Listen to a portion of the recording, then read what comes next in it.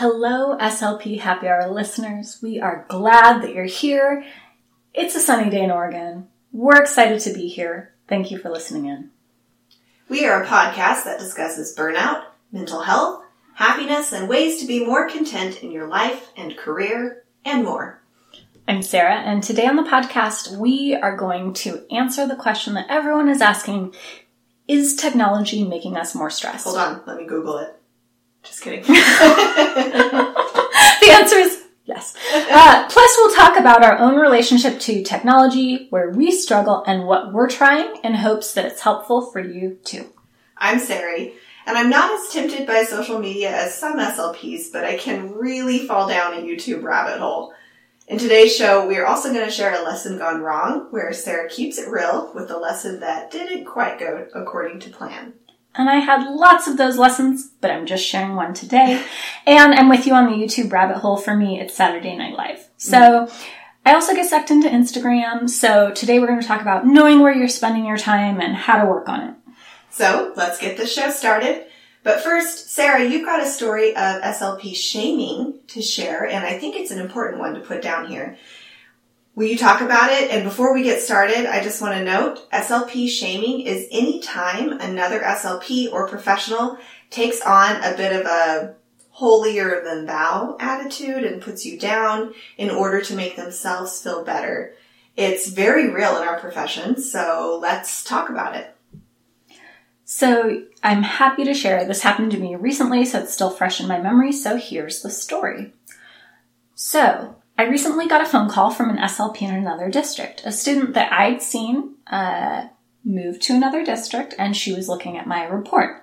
I do put my work contact information on all of my evaluation reports, and I do encourage you to do the same, because I would say a lot of times I will have a student transfer in from another district or another state, and I have no idea who saw them, how to contact them, or how to get more information. So that's just a tip. I put mine in the footer on each page. And then another tip I wanted to give really quick is in the present levels of your IEP, write your name at least, and maybe your work email or phone number to make it easier on other SLPs. So most SLPs don't do this, but it's a really nice thing to do for the next SLP, in a different district, different state, who gets one of your learners. So that's an aside. Do you do that, Sari? I do. I am able to just have my work phone number for my school district on my paperwork, but I definitely put that and my email address on there. That's awesome. So recently I got a phone call from an SLP that had one of my former students, and she left me a voicemail that I couldn't figure out at first. So she said that on my report I had several mentions of the Goldman-Fristow 4, so version 4. And if you're listening to this in real time, you know that the current edition of the Goldman-Fristow is 3, not 4. So that was clearly a typo. But she called me, and I called her back and left a voice message, and then she left me a second message. So both times she said she was so confused. Was there a Goldman-Fristow 4? She needed to know what exact version of what exact test I used, because that mattered for eligibility, which, by the way, is fishy, and I'm not sure that I believe that that's true. But she was maybe kind of playing dumb there. Right. When you told me this story, I tried to wrap my head around it a little bit, because I didn't understand how it could be such a big deal that she needed to have that exact number when it doesn't change the score. It doesn't matter, people! But, so when you told me about it, it sounded to me, the situation you described, like there was a little bit of shaming going on, and I do think you're right. She had to have known there wasn't a Goldman-Fristow 4, and I can't think of why she would have called twice except to make you feel bad about it. Right, and I believe that SLPs can use Google, right? So she could have Googled that. But, so yeah. And so I did want to talk about SLP shaming. I think I first heard the term from the Speech Bubble blog. So it's when, as SLPs, we do things to make other SLPs feel like they aren't living up to high standards, aren't doing well enough, or maybe we're catching some of their mistakes. It's also when an SLP asks a question and another SLP makes them feel bad for not knowing the answer. So it's super not cool. Don't do it. So anyway, I truly don't know what was going on there, and the only thing that makes sense to me is that she wanted to make me feel bad for the mistake. And to be honest, early on in my career, I would have felt horrible, but it didn't work. I'm impressed I get reports done at all. And I know that some of my paperwork, I do so much paperwork and so many reports and so many IEPs that they will have mistakes in them, and I'm okay with that. I do my best. I am right there with you, and I feel like I'm something of an easy target right now because I have to admit, between pregnancy fatigue and pregnancy brain, which are probably related, and I have discovered that's a real thing. I used to think that was not a real thing. I've just found that I'm making more mistakes than usual.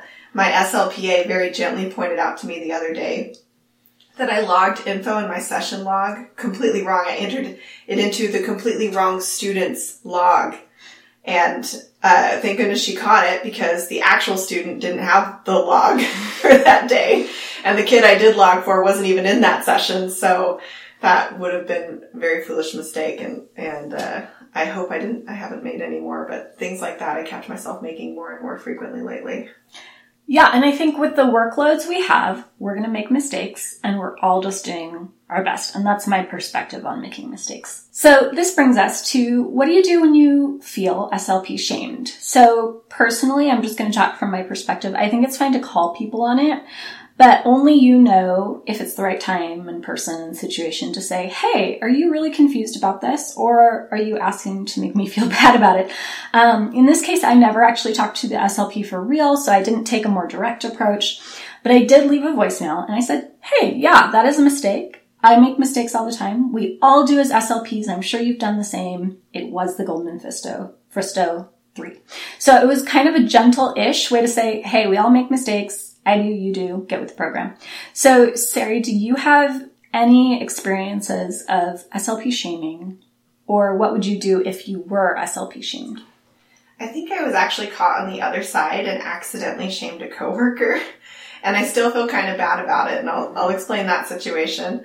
We were at an IEP meeting, and I noticed something odd in one of the students' classroom accommodations that seemed to imply that the student would be provided with a tin box of manipulatives, is what it said, a quote, tin box. What was it supposed to say, by the way? I'll get to what I think it should have said. Okay. Because when I read it, I found it hilarious for some reason that it should stipulate a tin box, and I said a really dumb joke. I think I just asked, well, what if it was a cardboard or a wooden box?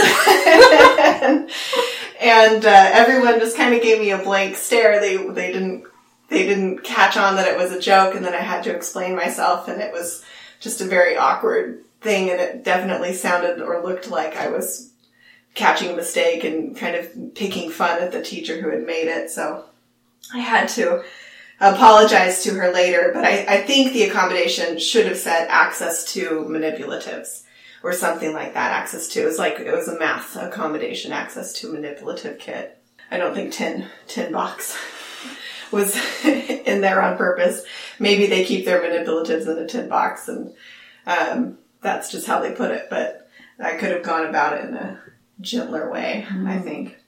So, in a lot of ways, I do want to say that SLP shaming reminds me a lot of bullying. Yes, it is bullying. It is bullying. It's straight up bullying, yes. And if you are like me, sometimes the strategy that I will use is kind of like what we teach our kids when someone's picking on you. Well, first of all, we always teach them, walk away, right? Which isn't always possible for professionals to just walk away from each other. I wish I could walk away. But other responses that we teach them is to just, if you can't walk away, you could try to ignore it and just not respond, not engage, to make a joke, which I do a lot. Things like, oh man, I guess I didn't get my coffee that day. Whoops. I'll put the right kid's name on that report. Agree with them on the error, like, oh, good catch. That's definitely a typo. And use those strategies to take that power away, because it is a power struggle, and we can all use these things too. And if we are the ones on the other end, try to give others some grace and not nitpick everything that they're doing. Understand we're all human. We all make mistakes. Mm-hmm.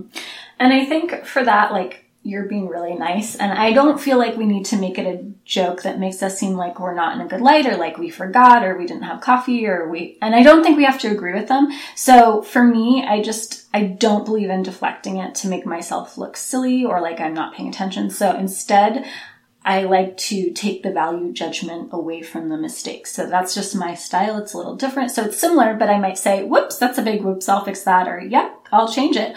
Or even a simple, got it, making the change now. So no excuse, no reasoning, no deflection, because a mistake is a mistake. I don't think we have to give a reason for it, which may end up sounding like an excuse or may cast ourselves in an unforgiving light. And if it's a power struggle, which Sarah, you're right, it often is, I might call people on it and go the direct route, because most people who engage in power struggles truly are honestly cowards. They do it out of fear. They don't have a good view of themselves, so they might try to make me look bad at a meeting in front of other people. So I want there to be a consequence to that. I don't want to reinforce that. So a natural consequence is I might say something back and they might feel uncomfortable, and it may draw attention to them in a way that they don't want that attention to be. So here's a personal example. So let's say you have an aunt who hasn't seen you in a while and says, wow, it really looks like you've gained weight. You could deflect and say, sure have, and then change the subject so that there's not a value judgment there. But I think I'd be more likely to say, wow, commenting on someone's weight is really hurtful. Was being hurtful your intention? And with my SLP example, and again, I didn't actually get her on the phone in the story before, but I could have said, hey, did you really not know there was a 4th edition? Or were you trying to point out my mistake? What are you really trying to clarify? Because ultimately there are situations for both approaches. It completely depends on the person, if it's at work or home, how supportive your team is. And if pointing out your mistakes in front of others is something they do often. So, for example, I have in the past had a team member who would consistently point out my mistakes and draw attention to typos on the IP in front of everyone else at the IP. And again, it was a power struggle in a way for them to make me feel bad. So, and this wasn't an SLP, it was just another school team member. So, finally, what I decided to do is I would send out the IEPs ahead of time, and each time they made a comment about a typo in front of everyone at the meeting, I'd say, oh, I emailed you this last week. I wish you'd let me know directly so I could have taken a look then. You must have been busy. You're right, I'll fix that. So again, it's not making me look bad and them look good. It's kind of making them look like, oh, they didn't do something they should have done. So again, just trying to find a way for the power struggle not to work and for them to have a natural consequence is something that I do like to do if it's becoming a pattern. So again, like everything else, your response will totally depend on the person, the situation, how often it occurs, and what you feel comfortable with. Absolutely. So you should really ask yourself, is this a pattern? Is this a situation where humor or deflection will work? Or do I want to go with a more direct route? It completely depends on the people involved, the situation, and how you'd like to respond.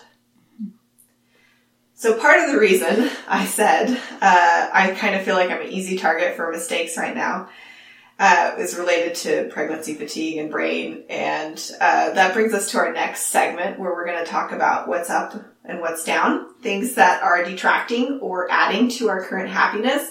And I will say that this, forgetfulness, concentration struggle I'm having right now is what's bringing me down for this week. And I'll give an example.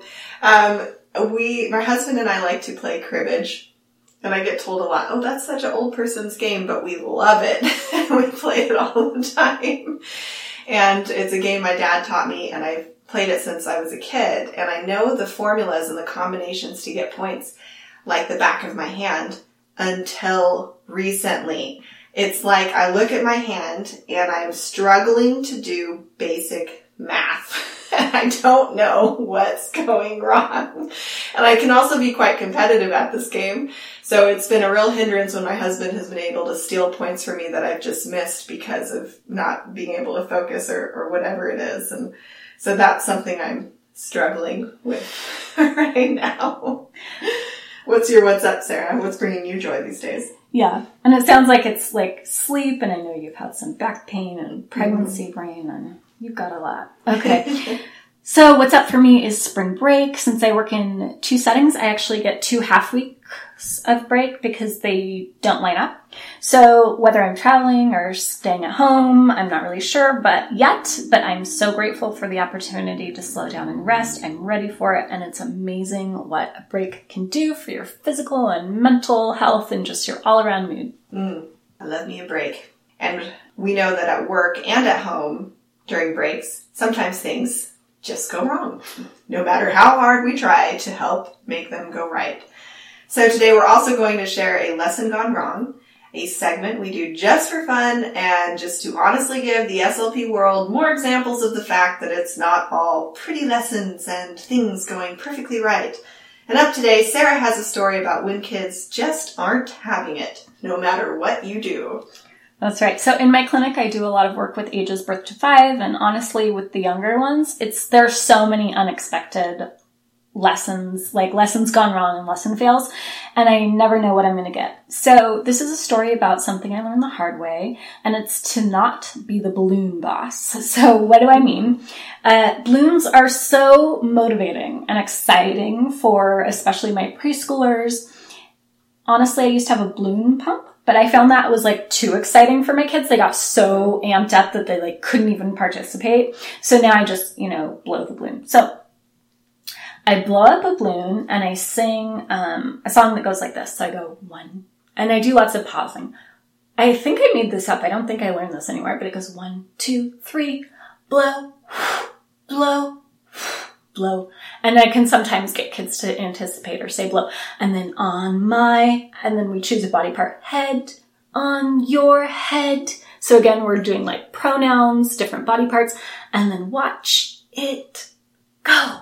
And then the kid will usually say go, and then I let it go. It makes a funny sound, and I'm like, ha, ha, ha, ha, ha. So that's my little balloon routine that works for me, and that's what I do. So it's a great way to teach body parts, do some social engagement, some anticipatory communication stuff, joint attention, eye gaze, body parts, requesting, and I love it. So anyway, for a period of months, my kids would get so mad at me because they wanted the balloon. They'd be like, mine, mine, mine, and then they would sometimes cry. And since I do a lot of preschool autism, I noticed that these kids just wanted to make it object play and not people play, and they were getting really frustrated. So I'd say, no, we have a rule. You sit down for the balloon song so that they can't reach and grab it. But they'd say, me, or scream or cry, and kids were just breaking down. So I talked to my friend Bryony, and she was like, Sarah, give them the freaking balloon. So she didn't say it that way. She's really nice. I'm just adding that for emphasis. So I explained why I didn't want to, and she was like, Sarah, they're preschoolers. They can't blow up the balloon yet. They're too young. They won't actually be able to play with it. So you are still going to be the most interesting person, and you are still going to be the person they want to play with. And so I tried it. I give the kid a balloon, and they can't blow it up. And I'm like, Bryony, you're right. And it was this light bulb moment for me. But I had been resisting that for so long, because for so long my kids would sometimes tolerate balloon play and then sometimes get upset. And I do want to say that if parents sit in on your sessions, like if you work in private practice or early childhood stuff, you do need to pre-warn the parent not to blow it up for their child, because that's happened too. And I'm like, that wasn't the point. Or at least not to blow it up without some requesting. So parents are so used to just doing things for the kids. So that was a second lesson gone wrong. So anyway, I'm sharing this because it turns out that for a long time, I was the balloon boss. I was wrong, and I was so wrong. And I wasn't being as flexible as I wish that I'd been. I didn't realize there was a better solution to this problem, and I'm sharing it in case it's helpful to someone else who is hoarding a precious toy or just needs a reminder to ask another SLP friend or coworker, reach out, ask for help. By the way, Bryony is Salt by the Sea if you want to follow her on Instagram, and she is great with preschoolers. Love Bryony, and I love this story. It really makes me reflect on some of those things that I insist on with my students and that I can be kind of rigid about and think I'm doing the right way. And maybe I should try out relinquishing some of the control or being more flexible with them too. And just see if things work out better, you know? Yeah, you and me both. So I do love hearing from other SLPs about what they do because it's so easy to exactly get into a therapy rut or to just like develop a habit with a certain toy or kind of play. So, and to bring us up from my lesson gone wrong, Sarah, you're going to share a lazy lesson, and we have a lot of fun with the title of this segment. It's about using what you have, having fun with your lessons, not spending a ton of money or buying a bunch of new stuff. It's all about keeping it simple. And what's your lesson today? So this lesson is definitely primed for a school setting. But if you have those students who only say their sounds with you in the speech room, this is going to be the lesson for you, because these are the kids that they're at that carryover stage. They do great in the speech room, but then they go out in the real world and they don't care anymore or they don't think about it anymore. Yeah. So here's this lazy lesson. You can send out an email to the front office, the librarian, computer lab person, whoever you think would be appropriate, and do a sort of walkabout with your kiddo. And ways I've done this is to have a set of questions for the office manager, educational assistants, that librarian, to ask the student. And they're conversational questions like, tell me about your favorite movie. And the student needs to monitor their sounds when they're responding. So I would send out the email and say, hey, so-and-so and I need to practice their sounds. Can we swing by at the front desk today and have them practice talking with you and using good S sounds? And usually they'll be 100% on board with it. And we can just do a little walkabout and practice with other people, practice in different settings. And it's a great way to get that carryover with your kids. I love that you're giving your students a chance to show off their communication skills with other adults and to feel proud and accomplished. And I do want to add that if you work in another setting like private practice, where this isn't possible, think about just making that into speech homework. So for example, tell 3 people about your favorite movie and have them initial this paper. So you can modify it a bit for a lot of different settings, and it can really build confidence in your learners. Absolutely. So speaking of self-confidence, our topic today is technology. And I actually think that technology, especially social media, can hurt my confidence at times. How about you, Sarah? Yes, 100%. Okay, so let's get started with our discussion. And we're going to talk about technology, stress, social media, what we do about it, what to do about it. So today we're going to talk about the mini robots we have in our pockets, which is our phones. And this is a super important topic because I feel like within my generation, cell phones, especially smartphones that can do lots of things besides just making a phone call, have really become a thing, have become popular. I know that for younger generations, it may be all they know. So let's talk about it. And if you're interested in this topic, I do want to mention that Cal Newport's books and podcast episodes are a good place to start if you want to learn even more. So when I'm on my phone, I spend most of my time on social media accounts, and online window shopping is what I call it, which basically involves me browsing online shopping sites, sometimes putting things in my cart, but never actually or hardly ever checking out. It's just window shopping. When there's a lull in time, it's something busy to do, I guess. I just pick up my phone and do something on it. But it's not necessarily relaxing or beneficial to me at all. When I'm at work, it's not a problem. I put my phone in my desk and turn off the sound. I don't even take it out at lunch. But when I'm at home, I don't have as good of limitations, however, and I truthfully don't always follow the recommendation to not have my phone be the last thing that I look at before going to bed. So that's another thing that I struggle with. What about you, Sarah? Yeah, I mean, social media, email, Instagram, and things, those are all things I do on my phone. And so what I've noticed for myself regarding like the phones and stress is, number one, overusing my phone makes me feel really busy. And it doesn't allow me to recognize where there are margins in my life, like transitions, moments between activities, quiet moments. So lessening the habit of just habitually checking my phone is helpful and allows me to find those little quiet moments during the day where maybe I can just like breathe for a minute or like chill out or think about something pleasant. The second thing is I like social media. I enjoy it, especially Instagram, and that's okay. But I do need to have boundaries sometimes. And Gretchen Rubin talks about this, and she says, within boundaries, there is freedom. And I do agree with that. So some days I don't put limits on myself, and I can trust myself to just check and move on. But some days, not so much. I think the biggest thing I'd like to change is that bedtime phone routine. I think it's hard for me to draw that line, though, and I need to like recharge it overnight in another room, so it's just not even in there in order to make that line. But lifestyle comes into play here a little bit too, right? And my husband always goes to bed, and that's the last thing that he looks at because he showers before he goes to bed. He wants to wait till his hair is a little drier, so he's sitting up, he's on his phone, waiting for his hair to not be as wet before he goes to sleep. And I can't sleep until the room is complete darkness. So what do while he is on his phone? I pick up mine too and do something until I'm either too exhausted to keep my eyes open anymore, or he finally puts his phone down and there's not going to be that blue light in the room anymore. Have you tried a sleep mask? Because that's what's helped me for that same exact situation. I'm a very sensory person, and I have tried sleep masks, and I don't like them on my face. I don't like things touching my face. I've tried earplugs too, if there's sound, and I don't like that sleeping with earplugs in my ears. It's not comfortable. Okay. I do put on the sleep mask, but just while my husband is on the phone. Or in bed, and then you can take it off, but just give it another try. And then, having the phone charged in another room.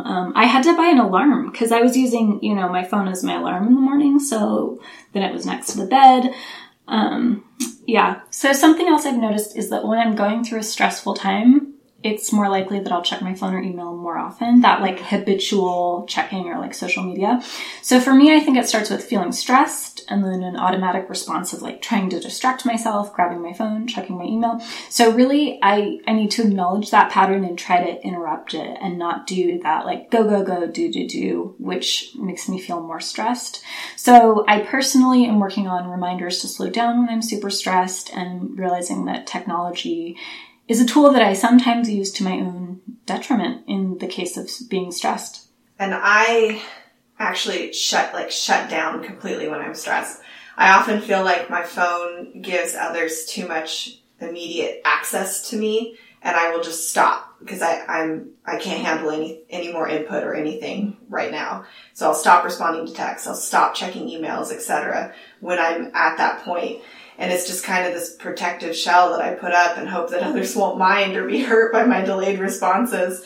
Seeing I have emails to read during anxious times just adds to my anxiety, and that's what I guess I've learned I need to do. Mm-hmm. I think that, to me, that sounds like it could be a great habit.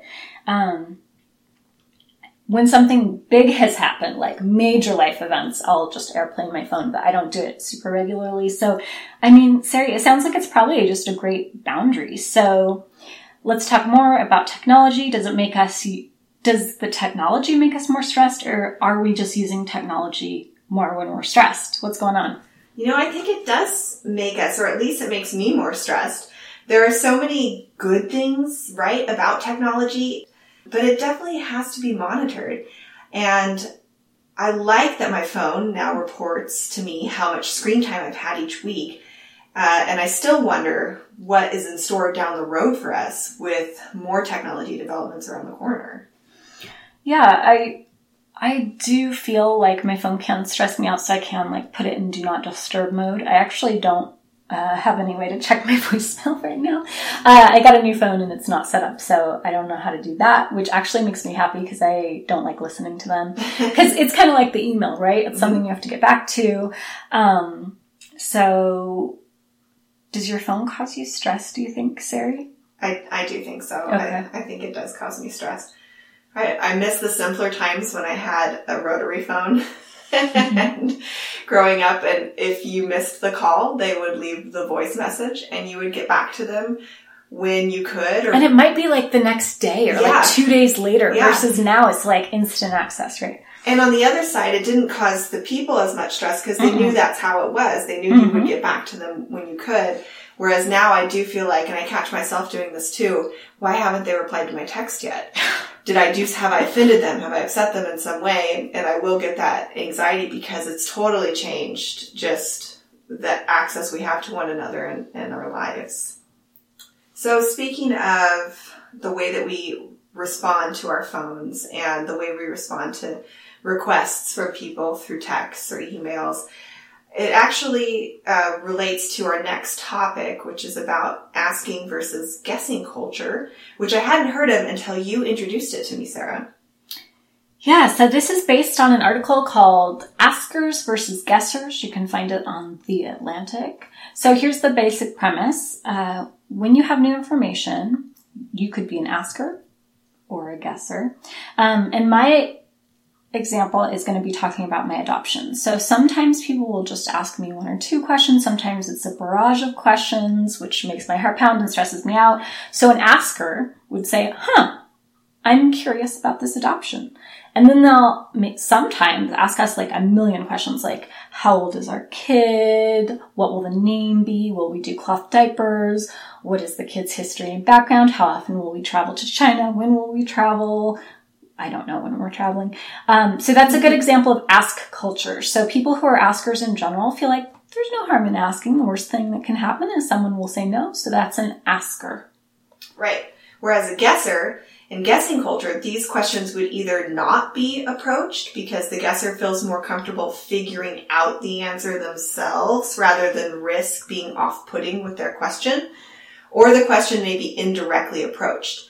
If a guesser wanted to know, for example, whether or not you were going to use cloth diapers, they might bring up something they read about cloth diapers and see if you naturally divulge your plans in conversation. Mm-hmm. So a guesser in the adoption example might not ask me questions directly, or they might even ask other people, but they wouldn't directly ask me a question if they thought it might be too personal or too many questions. And, I do appreciate that, but in this case, I want to make sure guessers feel comfortable at least asking. And of course, we are giving extreme examples. That's a bell curve. So you may be a guesser for someone at work, but an asker for a close friend. And I think about my own family's communication styles, and my family is direct with one another. I think more askers, but my husband's family, I would guess, is more guessers. And that goes specifically to how they communicate within the family unit and not how they communicate in general, because I don't know that. So I don't believe that people are always either or, like either askers or guessers, but it can be helpful to think about kind of which camp we're falling into with different people and in different situations and what other people are doing too, so that we can be aware of it. Mm-hmm. Interesting. I tend to be more of a guesser with people outside of my family, especially in regards to like asking favors. Mm-hmm. It's so stressful for me to ask favors from people outside of my family. Even things like asking a neighbor to just roll our trash can up to our garage when they roll up theirs right next door because we'll be gone or something for the trash day. I would rather just not put the trash can out than have to ask for the favor. And I think a lot of guessers are also this way about favors and probably go to great lengths to avoid having to ask them. Mm-hmm. But if it's my family, no problem. Like I'll just call them up and say, hey, could you do this for me? And if they can't, they'll say no.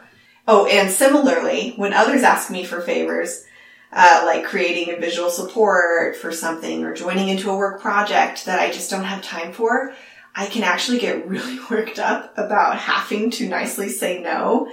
And I think that has to do with being a guesser too. But again, if it's my family, no problem. It's very easy for me to say, sorry, I can't do it this time. So it's interesting. Yeah, and I've heard this phrase, it doesn't hurt to ask, but I think sometimes it does hurt to ask. What do you think?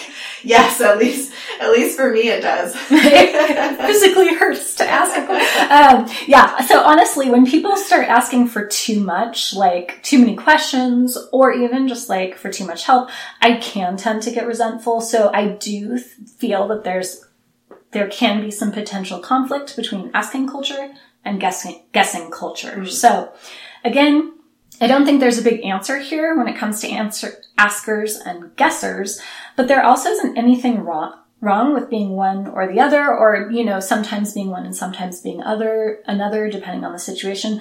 So really, we're just sharing this as an education piece because it's helped me understand myself, others, and where there might be communication conflict. And in this article that we're talking about from The Atlantic, I believe it was unnecessarily hard on guessers. It basically, you thought that too? Okay. Yeah. It basically said askers are right and guessers are wrong. And I thought, you're an asker. You're definitely an asker if you're saying that. So, my perspective is that guessers are more socially aware, perhaps. So, of course, that's all in good fun. And there are situations where being a guesser could put you in a pinch. So, for example, if you're not sure what to do at work, you should probably dust off your asker hat and get guidance rather than mistakenly doing a big project wrong and having to redo it. Agreed. I think guessers are more passive, speaking from experience, but definitely need to hone in those asking skills when it comes to needing help or information. Mm-hmm. Sometimes I have to tell myself out loud the saying, "It's just a question, Sari. It's just a question." Yeah. The worst they can say is no. And I just remind myself that I am okay with the result of my question one way or another. And I think for askers, the thing to be aware of is to maybe monitor the requests or questions you're asking more, mm-hmm. with the understanding that these can be quite stressful for guesser personalities to respond to. Yes. And give each other some grace and understanding. Yeah. And again, just the awareness of this, I feel like, has helped me in some communication situations. So, and I think we did a better discussion on that than the article that we read. And more thorough and more fair. But we're both guessers, so, we're not impartial. So we hope you enjoyed this show as we talked about asking versus guessing culture and how knowing more about it can help you in some of your communication situations at work and at home, and maybe even help you out in some communication conflicts.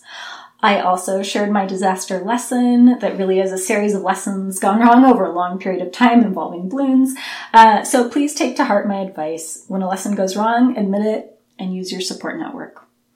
We also shared an easy lesson to help you with articulation carryover by utilizing other school personnel.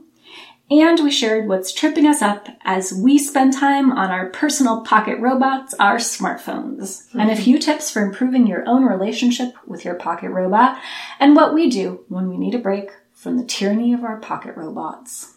Did you enjoy this conversation? Yes. I did too.